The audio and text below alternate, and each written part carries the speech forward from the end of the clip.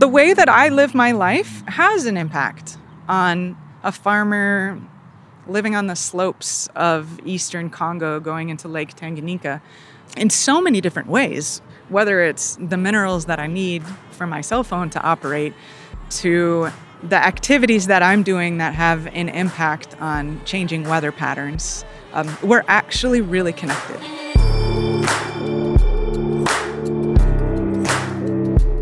Hello, damn good family. Welcome to Let's Give a Damn, a podcast about people who give a damn, by people who give a damn, and for people who give a damn. Thank you so much for being here this week. You, my friends, could be doing a million other things right now, but you're here. So thank you, thank you, thank you. My guests today are Philippe Lazaro and Christy Huizenga Renault. Philippe and Christy are part of the Plant with Purpose team. What is Plant with Purpose? So glad you asked. Plant with Purpose equips farming families around the world to increase farm yields, heal damaged ecosystems, improve nutrition, and increase household savings and opportunities.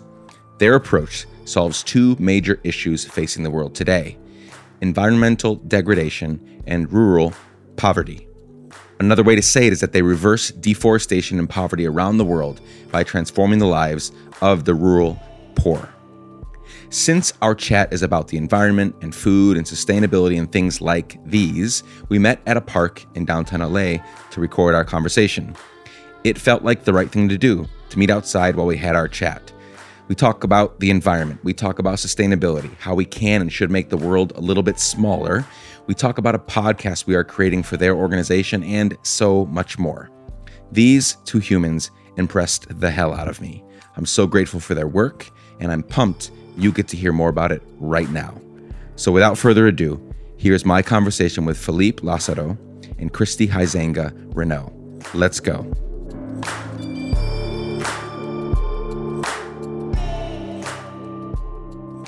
Christy and Philippe, welcome to the Let's Give a Damn podcast. Hi, thanks for having us. Yeah, thanks for coming all the way down or all the way up. People always say that, don't they? They always like, let's go down, and it could be east, west, north, or south. Thank you for coming up to LA. We are in an amazing park in Boyle Heights, LA. A very perfect place for the conversation we're about to have, which we'll do with lots of things, but among those, the environment, climate change, our part in all of that. So I'm very excited to be sitting in this park at a picnic table with you both. So thank you for being here. So let's begin with, I'm going to ask each of you to share a little bit about your story. I just want to know, what if I say to you, what are the people, places, and things that have made you who you are today? Whatever comes to mind, just share that, because it'll give us obviously some context for the kinds of things you've done in your life and the kind of thing you're doing right now, which we'll talk about. So Philippe, why don't you go first? Sure, yeah. So I was in high school the very first time I was introduced to injustice in a way that really sunk home with me. And it was seeing documentaries and learning a lot about the Darfur crisis, about the use of child soldiers in that part of the world, and human trafficking and a lot of things that went with it. And my first reaction was honestly anger. Just like, I was furious that there were people who let that happen to other people, who were going out of their way to cause human suffering to that scale to kids who were really young and vulnerable. And I just, by nature, personality or whatever, usually biased towards optimism. I think I have a hopeful and positive view on the world, and seeing something like that really contrasted with that. And trying to process, I still overall think that it's a good world, but what do we do with things like that? How do we make sense of the suffering and other people's pain? Part of being an optimist is also just wanting to naturally be a hands-on person. And if I am aware of something like that going on, I just felt like I couldn't do anything about it. So that led me to realize that working for nonprofits and being able to use your career in a way that would address those issues, maybe not even just through a nonprofit, but in some way, was an option. And I wanted to explore that as much as I could. So I graduated, I went to college and then grad school. I studied nonprofit management and international development. So I really wanted to do something just right along those lines.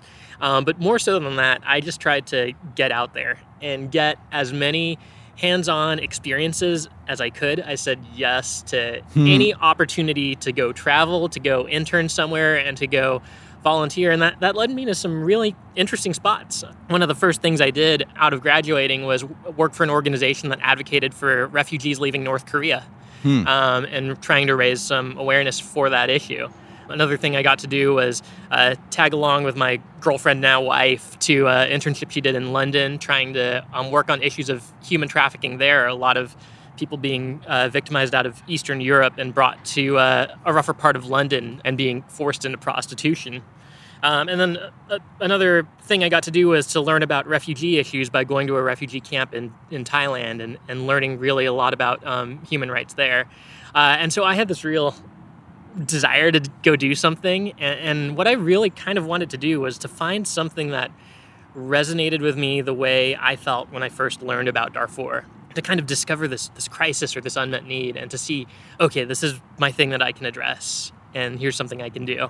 Did you, growing up, it seems like you, on accident and on purpose, probably back and forth, like you had things in front of you to tackle and to wrestle with and deal with, and were there other people around you?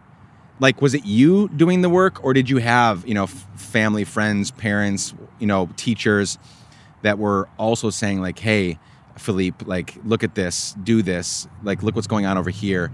Or were you sort of having to make it up as you go? It was honestly a bit of both. And I think now looking back, it's clear that I did have those people and those elements in there. One thing is I didn't just grow up, I still am Filipino-American, but having that exposure to do two different cultures was one thing. And I had family that lived all over the world. From an early age, I got to go visit an uncle in Cairo and just be exposed to different settings. And so I kind of had that awareness. And running on a second track, I also have a few members of my family. I'm thinking of one aunt in particular who are just extremely generous, and she does everything in her power for other people. It's just all about others. She moved to the U.S. in the 50s as a single Filipino woman to work as a doctor in Philadelphia. And that, just flying across the world to do something like that, was not common then and there. I mean, it's still not very common, but especially given the time and place. And she worked herself to be just a well-respected and recognized doctor, earned what I believe is a pretty good living, but always lived well under her means. And what she did with that amount of margin she created, these are just what I know about. She sent a priest to seminary in the Philippines. She paid for her younger siblings to go to school, including my dad, and leading to the life I got to enjoy. Wow. She supported small businesses being started up, not as a nonprofit organization, not as a philanthropist, just as her. And so I think I always aspired to something like that. But it took a while for me to see what that might look like in the context of my own life. Thank you for sharing. Yeah. Christy? Yeah. We just we have an ATV going by our picnic table. Just for everybody wondering, this is a park. So there are planes going overhead. And we're at, 150 feet from the road? Yeah. And this Toro ATV just went by. So those are beautiful noises of people going around. Christy, share some of your story with us. In a lot of ways, my story is a lot like Philippe's, a little bit longer, so I'm going to give you the short version. But I also grew up kind of as, my parents described me as a third culture kid. I grew up in an area where it was quite different, and they embraced that. So yeah, was that intentional? Yes, intentional, really lived a life of generosity and service in a much more materialistic culture. And so kind of got that upbringing from the very beginning. Similar to Philippe, I started out my career thinking about human trafficking. Not the bad side of it, hopefully. I worked for an organization that now calls itself the world's largest anti-slavery organization for quite a few years. And I did a lot of work in South Asia with kind of stopping human trafficking rings. I was working with a lot of undercover investigators and kind of doing some fun behind the scenes kind of coordinating for intelligence work. It was just this crash course in a lot of challenges that the world faces, ways that people have found themselves in situations of violence, and just terrible stories that I had exposure to that at the time not a lot of people were hearing about. So in some ways, I'm really similar to Philippe. I think that, well, Philippe describes himself as driven by a sense of optimism. I probably see myself more driven by the adventure that comes in problem solving. And so for me, I was looking at these trafficking rings and these terrible situations of slavery and violence and thinking, how can I change this? And saw myself as a white woman in South Asia and just realized that, honestly, I probably wasn't the best person to deal with the symptoms of trafficking, but I might be much better suited to tackle the root causes. So I went upstream, literally and figuratively, into rural poverty and found that the vast majority of girls that we were dealing with came from the hillsides of Nepal or some of the floodplains of Bangladesh, places where there were very little opportunities, especially for girls, and very little hope available. So I just kind of looked at my skill set and who I am, and had some really wise people speaking into me saying, go to business school and try to see if you can figure out ways to address the root causes of this violence, which in many cases were rural poverty. So did that. Found myself now working with Plant with Purpose, diving into rural poverty. I started from rural finance, and that kind of took me down this path where I learned a ton about what works, what doesn't work, and realized that actually one of the most effective solutions to rural poverty, which is the largest form of poverty around the world today, is sustainability. It's thinking creatively about how do we actually restore the land in a way that helps lift people out of poverty. So these days, I'm one of the directors at Plant with Purpose, which is an organization that solely focuses on that particular issue and from a faith perspective. I love it. And we're going to touch on much more of that here in a minute. What was your earliest memory of giving a damn? So for some people, it's sort of like they can't remember like the moment and it's more of a progressive thing for them. But many people, like there was a thing. There was meeting someone or doing something that it was like, oh, I can never. It's basically the point of no return is what I'm asking. Like you got to a point where it was like, I can't unsee what I saw. I can't unfeel what I felt. I have to do more of this. Was there a moment like that for you? There were a few. When you ask about the earliest one, I kind of giggled because I have this distinct memory of being like 7, I think, and watching a news show with my parents about how Japanese kids were better in math than Americans. And I was like, no way. I'm not going to let that happen.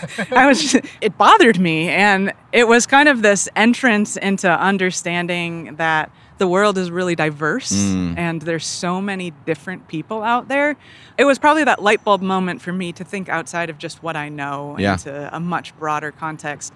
Probably the big shift moment for understanding the problems of poverty and giving my life a direction was in college. I spent a semester abroad living in Honduras, in Tegucigalpa.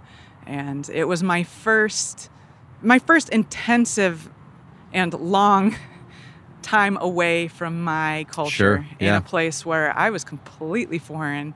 I was just struggling with Spanish, and I lived in someone else's home. And it was a bit of a shock, but it was also this moment where I realized that a lot of what I just took for granted, as this is just the way that the world works, is not the case. And the world has many beautiful cultures and many beautiful ways of living, and what everybody expected of me wasn't necessarily the way that I had to choose to live my life. So. Yeah. What about you, Philippe? Do you have any big light bulb point of no return moments? I do, and it's kind of similar to Christy. So I mentioned I was on this around the world journey, just looking for where to input my life and my energy to do something. And one of the spots that it led me, where that really lasted with me, was South Africa. Through some personal connections, I got in touch with a care center for orphans and vulnerable children and offered to spend a few months living there and helping out. And here's what I expected. I expected to get there, to be kind of given a task. This is what you can do. Here's how you'll see it really helping these kids. And you can run with that, go home and figure out how to take it to the next level. I got there, and the director of the center was out for an extended period of time because he was having a surgery. The only people around were care mothers who just kind of were managing the day-to-day care of the really young kids, but they didn't really know what to do with a volunteer from the U.S.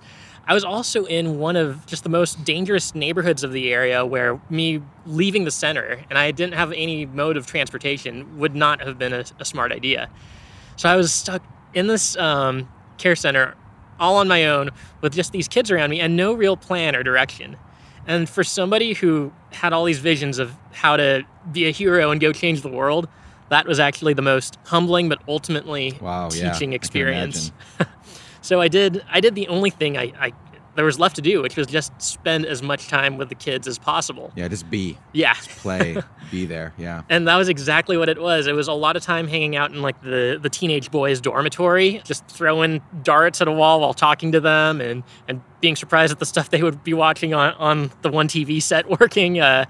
But some of the things I learned was that with the context that they were growing up in, I realized that they had a lot of exposure to some really bad influences.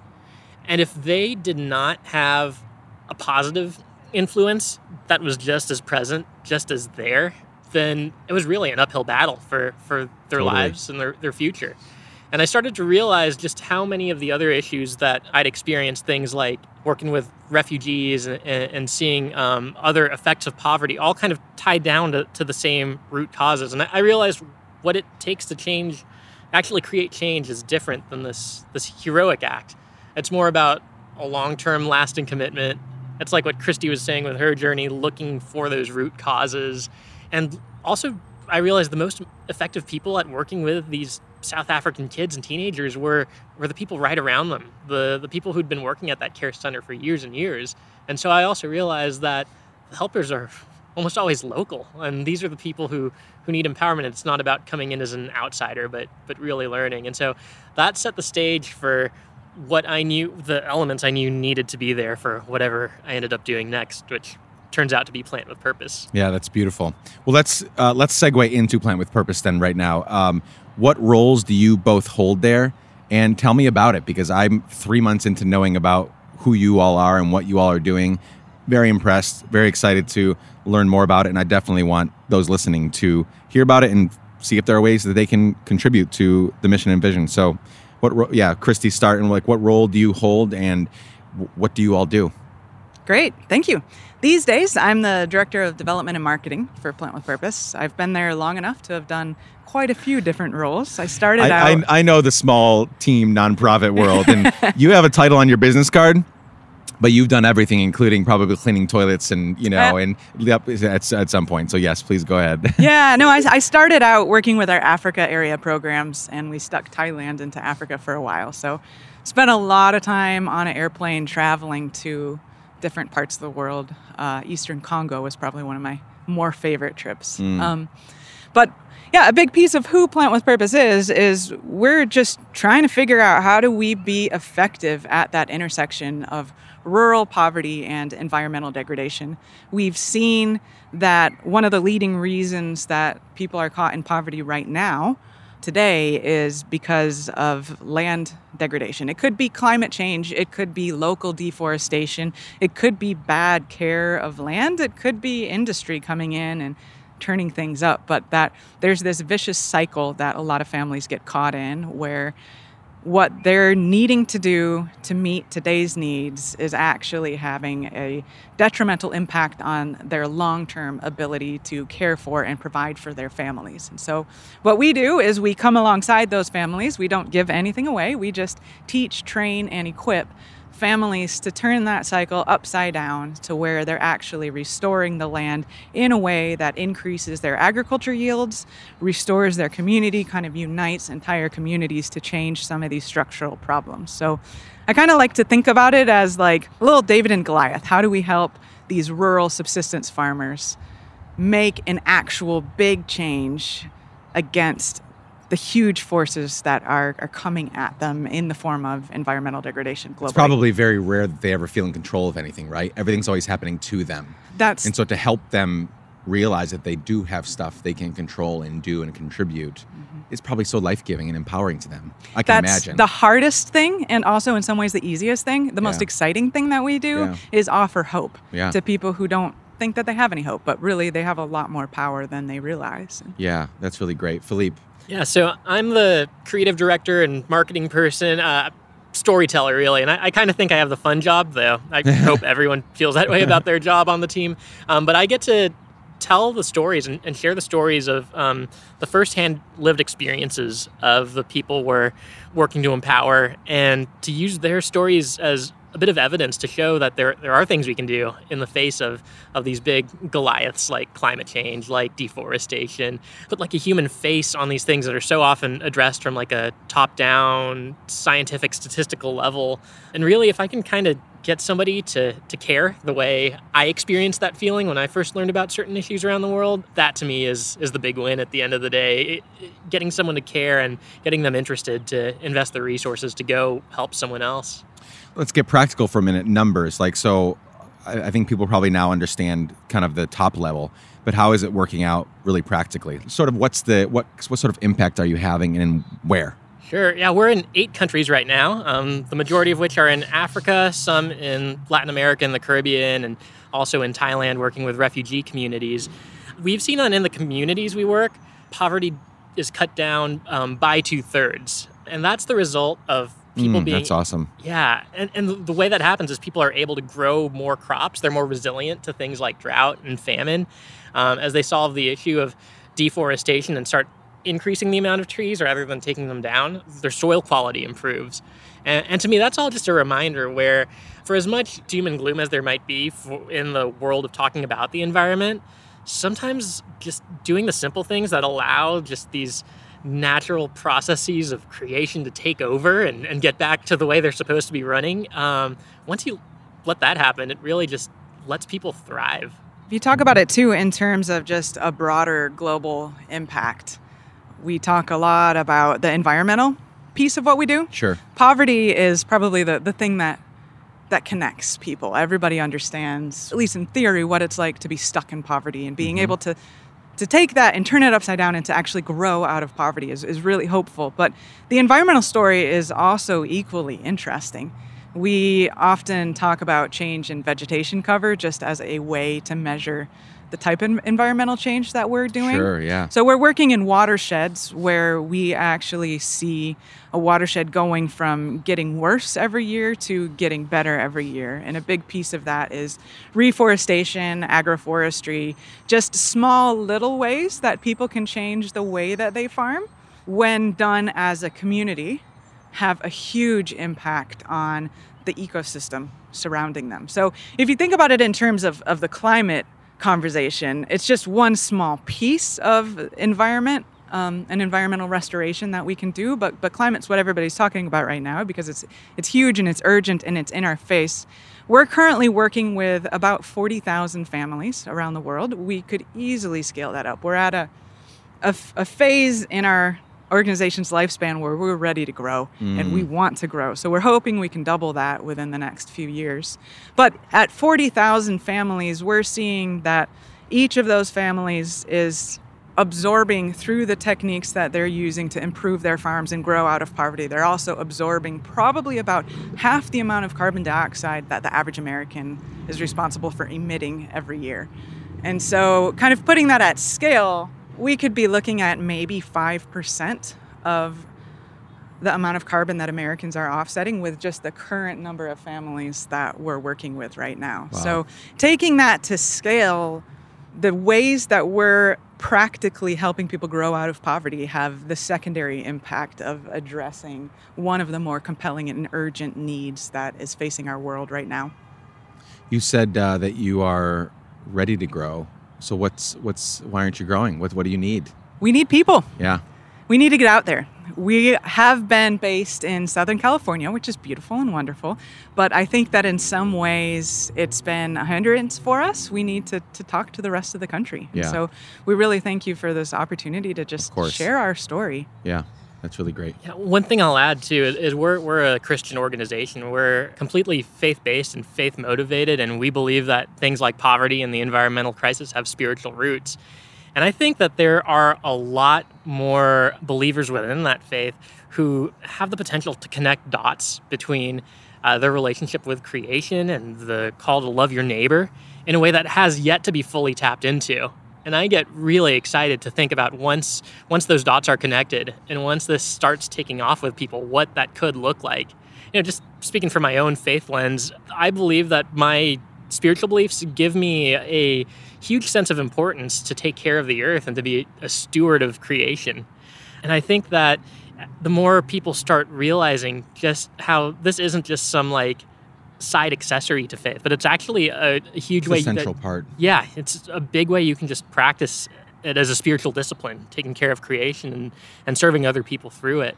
But there is so much room for that to take off and to hit those levels Christy was talking about. Why do you think, let's spend a minute or two there.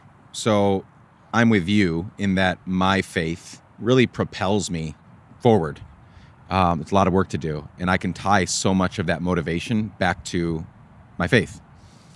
But there are so many, and I'm using air quotes, evangelicals in this country who use their faith as a reason for not doing it, because somehow they've read the same Bible that you and I have, and what they've gotten out is that the whole thing's gonna fucking burn someday, so why worry about it? You know what I'm saying? Like they're just like, they have such a bad view of the future that they don't care about reducing, reusing, recycling. They don't care about, if we talk about meat, if we talk about deforestation, we talk about these things, they're just like that's not my thing. I just need to take care of my family and do all these things, right? But this, and I'm pointing to everywhere around us, I'm pointing to cars and people and grass and trees, and like this doesn't matter to them. Like, so how, in your view, how is it possible that we have the same faith background, but we're coming to two vastly different conclusions? It's really interesting. Diving into that question is just fascinating. And I don't know, there's no one absolute answer to it. One thing to keep in mind is that American Christianity deviates from a lot of global Christianity on this topic. Yep. We work in Tanzania with the Evangelical Lutheran Church there, and they see creation care, it's kind of an American term for just environmental stewardship, yep, as a core tenet central of their faith. And actually to the point where if you go through confirmation, which every child does in the Lutheran Church in Tanzania, you have to plant a tree. And you have to see that tree as a representation of your faith and God's act of renewal through you in the world. When you look back at the Bible and you read the Bible from cover to cover, for the most part, it's talking about what hope looks like to a society that looks a lot more like those farmers that we're working with in Africa. The Bible was written to a predominantly subsistence agriculture society, and throughout the entire history of God and people, God has been talking about restoration of the land, a restoration physically and not just spiritually. But the change in American Christianity is really fairly recent, where we've taken faith and made it just a spiritual thing and not a physical thing as well. Not a holistic thing. And how did that happen? I talked to a lot of people and try to figure out where did this change come? And the consensus seems to be that the big change happened around the time that Christianity started to side a little bit more with certain political parties. That happened at the same time that the environmental movement kind of sided a little bit more with some Eastern styles of spirituality. Sure. And so I think that a lot of Christians started to take on things that were above and beyond just the core tenets of their faith, and started to see some ideologies that our culture has associated with Christianity as part of Christianity. So what we're encouraging people to do is to break outside that box. Yeah. Go back to the Bible. Yeah. Go back to the story of God and people throughout the history of the world, and understand that God created not just people, but also the world, and that restoration of the world. What do those final days look like? We don't really know. Yeah. A lot of it is a guess, but the story that seems predominant in the Bible is both a physical and a spiritual renewal. Lots of renewal, lots of redemption, lots of regeneration, lots of... and what's funny, though, is even if you get out of... Because we have people listen to this podcast that, like, I'm a Christian, but most of the people that listen are not Christians. You know, there's people that are Muslim and Jewish and Baha'i and whatever. Like, every scripture book, you know, depending on your faith background, also addresses this. Like, it is it's everywhere, which is just why it's so boggling to me that there's really anyone out there that could, like, just toss, you know, just litter on the floor. Like, how? Like, you have to know that affects you and everybody else around you. That is not... Like, how you eat, how you drink, how you dress, how you behave at home and in public, that affects everybody. We definitely have to stop compartmentalizing our faith, whatever it is, for whoever's listening. That is not just one part of your life. I believe it's a very holistic calling that affects everything. It's just always fascinating to me how I can have discussions with people and they're like, yeah, that's not really, how is it not top of mind? Mm-hmm. Like, that's insane to me. Environmental restoration is also a huge tool for peace building. And this is a thing that we've encountered kind of by surprise, but the more I dive into it, the more I realize, no, actually, it should be part of the design of what we're trying to do. Again, going back to Tanzania, where the Evangelical Lutheran Church is a big player in the environmental restoration space, what we see is that Tanzania is a country where about 35% of the population is Muslim. In the areas where we're working, we're talking about a biblical-based environmental restoration curriculum. And so we look at the Bible and we start from there. And that's how we talk to a lot of the people that we work with who are Christian. When we were designing our program, we wondered, do we need to come up with something else to address the 35% of the population that's Muslim? And what we found out is that it wasn't necessary, because the imams and the local leaders of the Muslim community were coming to us and they were saying, we really love this curriculum that you're using. It's Bible-based, but that's the part of our religions that overlap. Yes. And can we do this with you? We're totally cool with that. And so it's actually been a way to bring those two communities together. In Burundi and Congo, we see that more of those societies are Christian, but the divide between denominations has been huge. Yeah. And people don't come together, but we can come together saying, we need to restore this field, so let's invite the Catholics and the Methodists and the Pentecostals, and we'll all come together and we'll all pray together, which at the beginning makes everybody really uncomfortable because that's just not done. But if we're thinking about we share this space and we share this watershed and we share this land that needs to provide for our families, and it's all united under one God, how can we do that together? Yeah.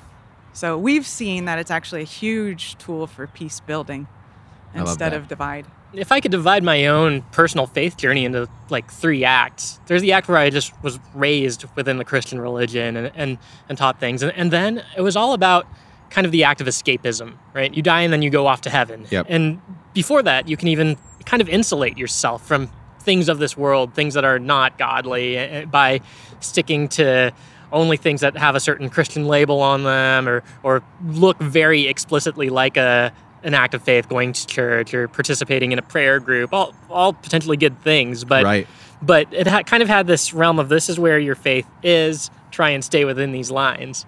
Act 2, I went through a long phase of questioning things before ultimately coming back around. And this time it's kind of gone from the act of escapism to engagement. I think a lot of times there's like this cultural misbelief that we need to protect God from like the worldliness around us, when instead of seeing how does God fit into all things and what's he actually up to, every time I ask myself that question, it paints towards a picture of things becoming restored and whole again. And I think that looks so many different ways. It can look like people breaking out of poverty. It can look like tribal leaders in the Congo reconciling after years of conflict. And it can look like a watershed that used to be barren and dry and feeling the effects of drought suddenly turning green and just giving birth to all this new life. Yeah, that's really awesome. I love how you integrated that. Christy, before we turn the mic on, you said the words trying to make the world a little bit smaller. Mm-hmm. Talk more about that, because I think that's really fascinating. So one of the things that I've just encountered personally in my life is that if I sit here in my neighborhood and I talk to only the people that I'm talking to, I get just a small slice of the picture of the world. Yes. When I travel and I meet people, or even if I go to a different neighborhood sometimes and meet people who are unlike myself, I get a much bigger picture of, I don't know if I'm speaking from a perspective of faith, I get a much bigger picture of the creativity of my God and the diversity of the world and the beauty that exists beyond just this small little piece that I know. And so kind of taking that to what we do, what we've seen is, as we're talking about environmental care and issues like climate change and environmental restoration, when we're only thinking about our neighborhood, we tend to get stuck in the thought of, if I address these environmental challenges, I actually need to sacrifice And that's true. That is a definite piece of what we need to talk about. We need to talk about reducing and reusing and recycling. And we need to talk about maybe creatively changing the way that we think about our life, driving less, Right. Using cleaner energy sources. All of those things are extremely important, and I don't want to downplay that. But what I've found is that we often get stuck in what we can see, and we don't think outside the box. So globally, what we're looking at is there's a huge problem right now in the world where we've addressed a lot of urban poverty. Rural poverty is what remains.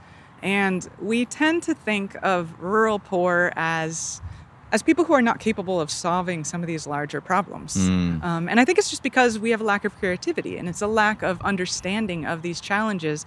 So at Plant with Purpose, what we've realized is the way that I live my life has an impact on a farmer living on the slopes of eastern Congo going into Lake Tanganyika in so many different ways, whether it's the minerals that I need for my cell phone to operate to the activities that I'm doing that have an impact on changing weather patterns. We're actually really connected. Yeah. And what's really cool is to see how that farmer in eastern Congo is not just a passive recipient of the evils of my lifestyle, but also can have a huge act to play in changing the story that we're telling. So that farmer can be working their land in a way that offsets some of what I'm doing. It can be working their land in a way that conserves and protects and regenerates biodiversity. Can be farming land in a way that allows us greater access to things that we've not seen in terms of what are some of the resources that exist in those forests right at the top of those hillsides. So I think that in terms of making the world smaller, what I want to talk about is let's get outside of the thought that it's only America that matters and start to realize that the world is not very big. And those of us who live in different places around the world are connected and are helping each other and not just suffering the consequences of one side of the world. So kind of going back to those numbers, we're working with about 40,000 families. We could easily double that to 80,000 families. We could probably take it much bigger than that. There's other organizations similar to us doing this type of work. A huge and often overlooked solution to some of these larger global problems is in empowering and equipping the rural poor to change the way that they live that offers them hope, offers them a chance to be actors in this story and not just passive bystanders who have things happen to them. Yeah. You mentioned people becoming aware that America is definitely not the only country, right? Physically, it's not even near the only country, but also it's not we've got to get rid of this notion that we're the greatest and we're the best and we're the biggest and we're the baddest, because it insulates us. And now we start thinking that everything that I need can happen here. In other words, if the other 190 plus countries fell off the face of the planet, we'd be able to exist. And that's not true. We all need each other, right? And we must expand our view. We must start by getting out of our neighborhood. We all live in cities that are big enough that there's parts of the city we've never even been to, right? And that's not most of America's problems, right? They live in all these cities or the towns where they know pretty much every place. But just, get out of our neighborhood and then our city and then our state and then our country. And you'll begin to see how beautiful and amazing these other people and cultures and food and music is, and how much we need each other. I also think it's extremely important for the health of our country. That we saw in the last election that there was a bit of a surprise in the part of people living in cities to what the center of the country is going through. Yep. And I think that that's just one aspect. I think the same thing is happening globally. That some of it's happening, It's happening in our backyard. Yep. It's happening if you go into the countryside. We're sitting in LA right now. If you drive just an hour, you get into an entirely different world. Yep. Yeah, so just thinking outside the box, I think that when we think of only what's in front of us, we lose the creativity, but we also lose a much more beautiful story of what's out there and ways to to get to know our neighbor a little bit better. Yeah, that's great. And to serve a little bit better. Philippe, we are making a podcast together. We are. Right? So the three of us plus our friend Chad and your team. Why don't you tell everybody what that's about? Because it's coming, and I want everybody that's listening to just devour that podcast series when it comes out and share it with their friends. I think it'll be a very meaningful tool for just what I've seen as we're building up the outline and the interviews you've been getting. I think it's going to be a really great piece of content. So tell us about it. Sure, yeah. So the show is going to be called Grassroots, and we are taking a global look at the environmental crisis we're in right now, what people around the world are doing to respond, and what that means for people of faith or even people who are just concerned about this issue. And we're doing it a few different ways. So first, we're really looking to put front and center the voices of the people who are most affected by these issues. We're talking to a lot of farmers. Our very first interview was the other week with one of our partners in DR Congo. We're really trying to make it a global show for the reasons we've just been talking about, really broadening those horizons. We're also trying to go beyond just seeing something like climate change or deforestation in only a way that looks at the numbers. Numbers are important and they tell a story, but also to look at the human side and remember who's being affected by this and how are they responding.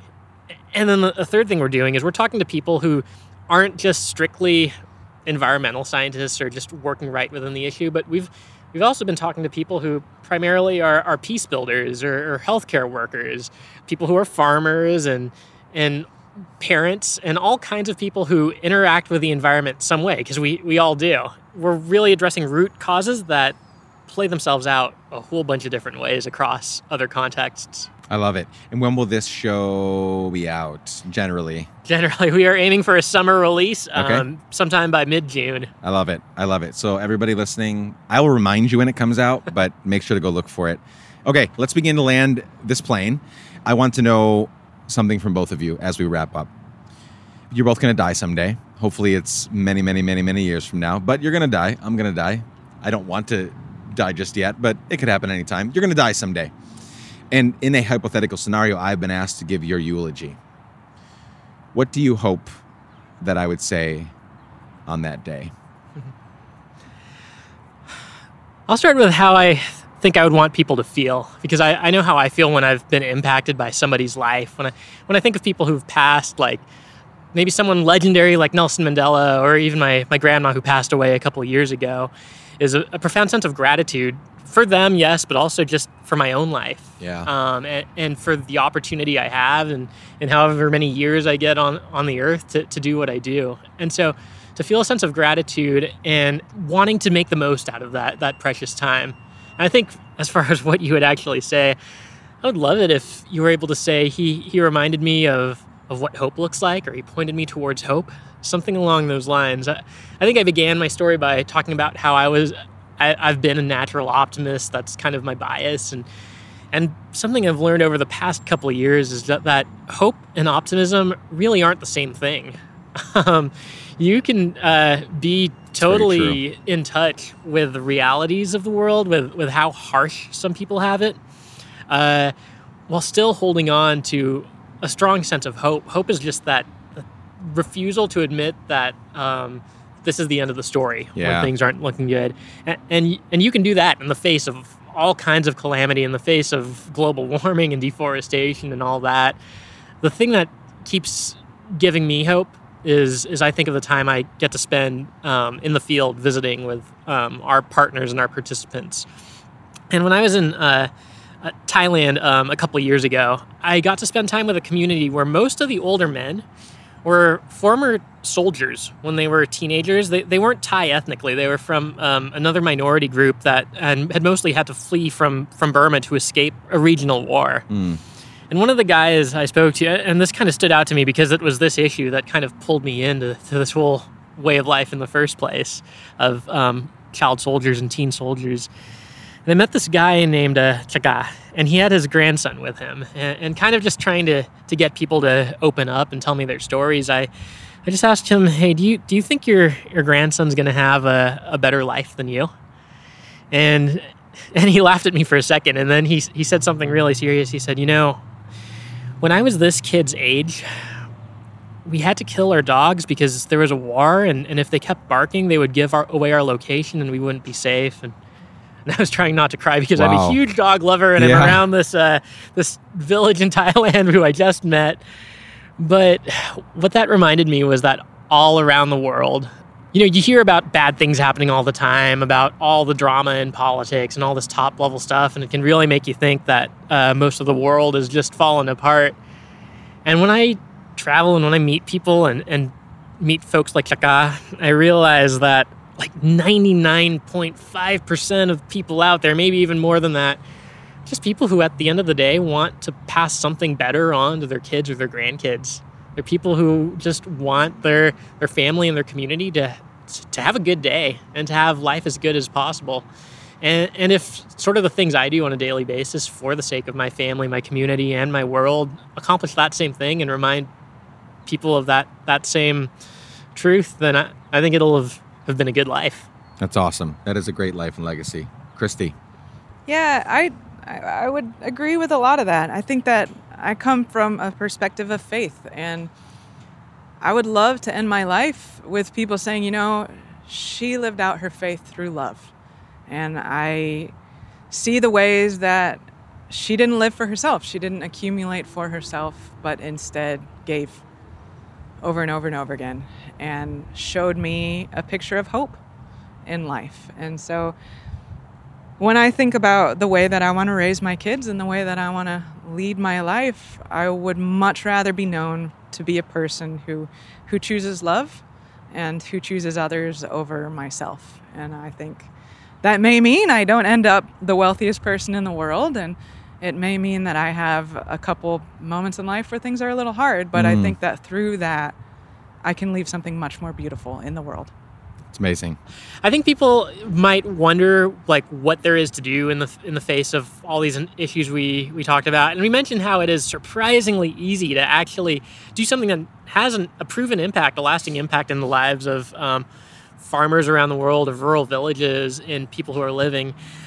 If, like Christy mentioned, if you support 2 families a year through Plant with Purpose's work, you're offsetting the amount of carbon you're putting out if you're an average American. Yeah.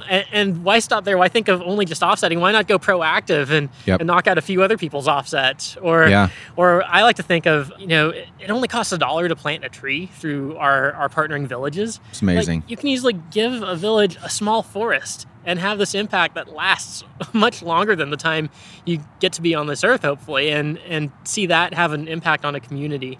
So I think, is there an obligation to help? Yeah. Are there a lot of reasons we should? Yes. There's also just a lot of fun in doing it and a lot of things to be gained and to be experienced that I just get amazed by. That's really fun. Yeah, that's great. You also asked earlier, what do we need? Yeah. We need to build an audience. Yeah. So if you're listening, go check out plantwithpurpose.org. Tell your friends. Social media at Plant W Purpose. Plant W Purpose. I will put all of that in the show notes.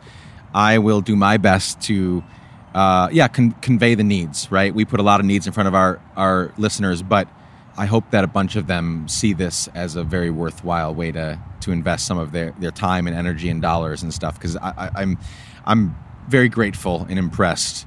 I'm very grateful for you both and for the work you're doing, and I'm also impressed with the work that you're doing, and I wish tons and tons of success on the future as you grow, because like you said multiple times, you guys are ready to double and triple and quadruple your impact. Yeah, it just requires money and an audience and resources. I know the nonprofit life very, very well.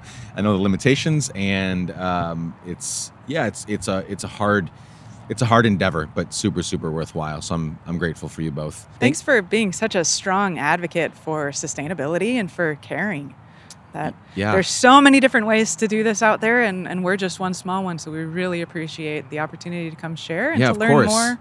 And right before we did this, 100%. Right before we did this interview, for everyone that's listening, they interviewed me for their podcast, Grassroots, that's coming out. So if you want to know more of my thoughts on some of the ways that I'm doing this, and that my family, in our neighborhood, and our community, and some of my thoughts on sustainability, environment, climate change, single-use products, all of that, you can listen to their show when it comes out. I'll be sure to point that out. So thank you both for joining me. Let's do it again sometime.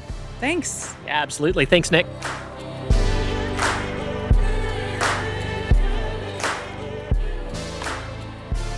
Thank you so much for listening, friends. Gosh, I loved that conversation so much. I hope you enjoyed it and were challenged as well.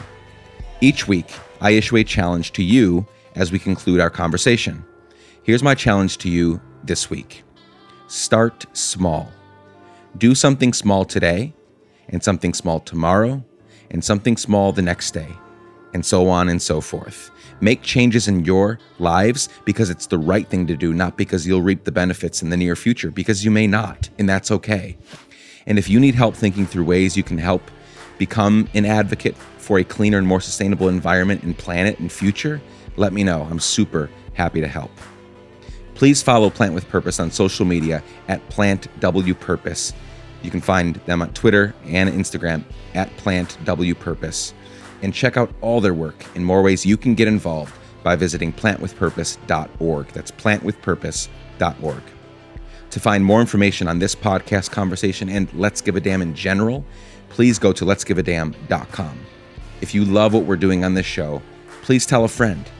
Or you can leave us a 5-star rating and review on Apple Podcasts. Or consider giving us a few dollars each month to support the production and execution of this show by visiting patreon.com/letsgiveadamn. This episode was edited and produced by the incredible Chad Snavely. The music is by our amazing friend Propaganda. I can't wait to spend more time with you next week. I love you all. Peace.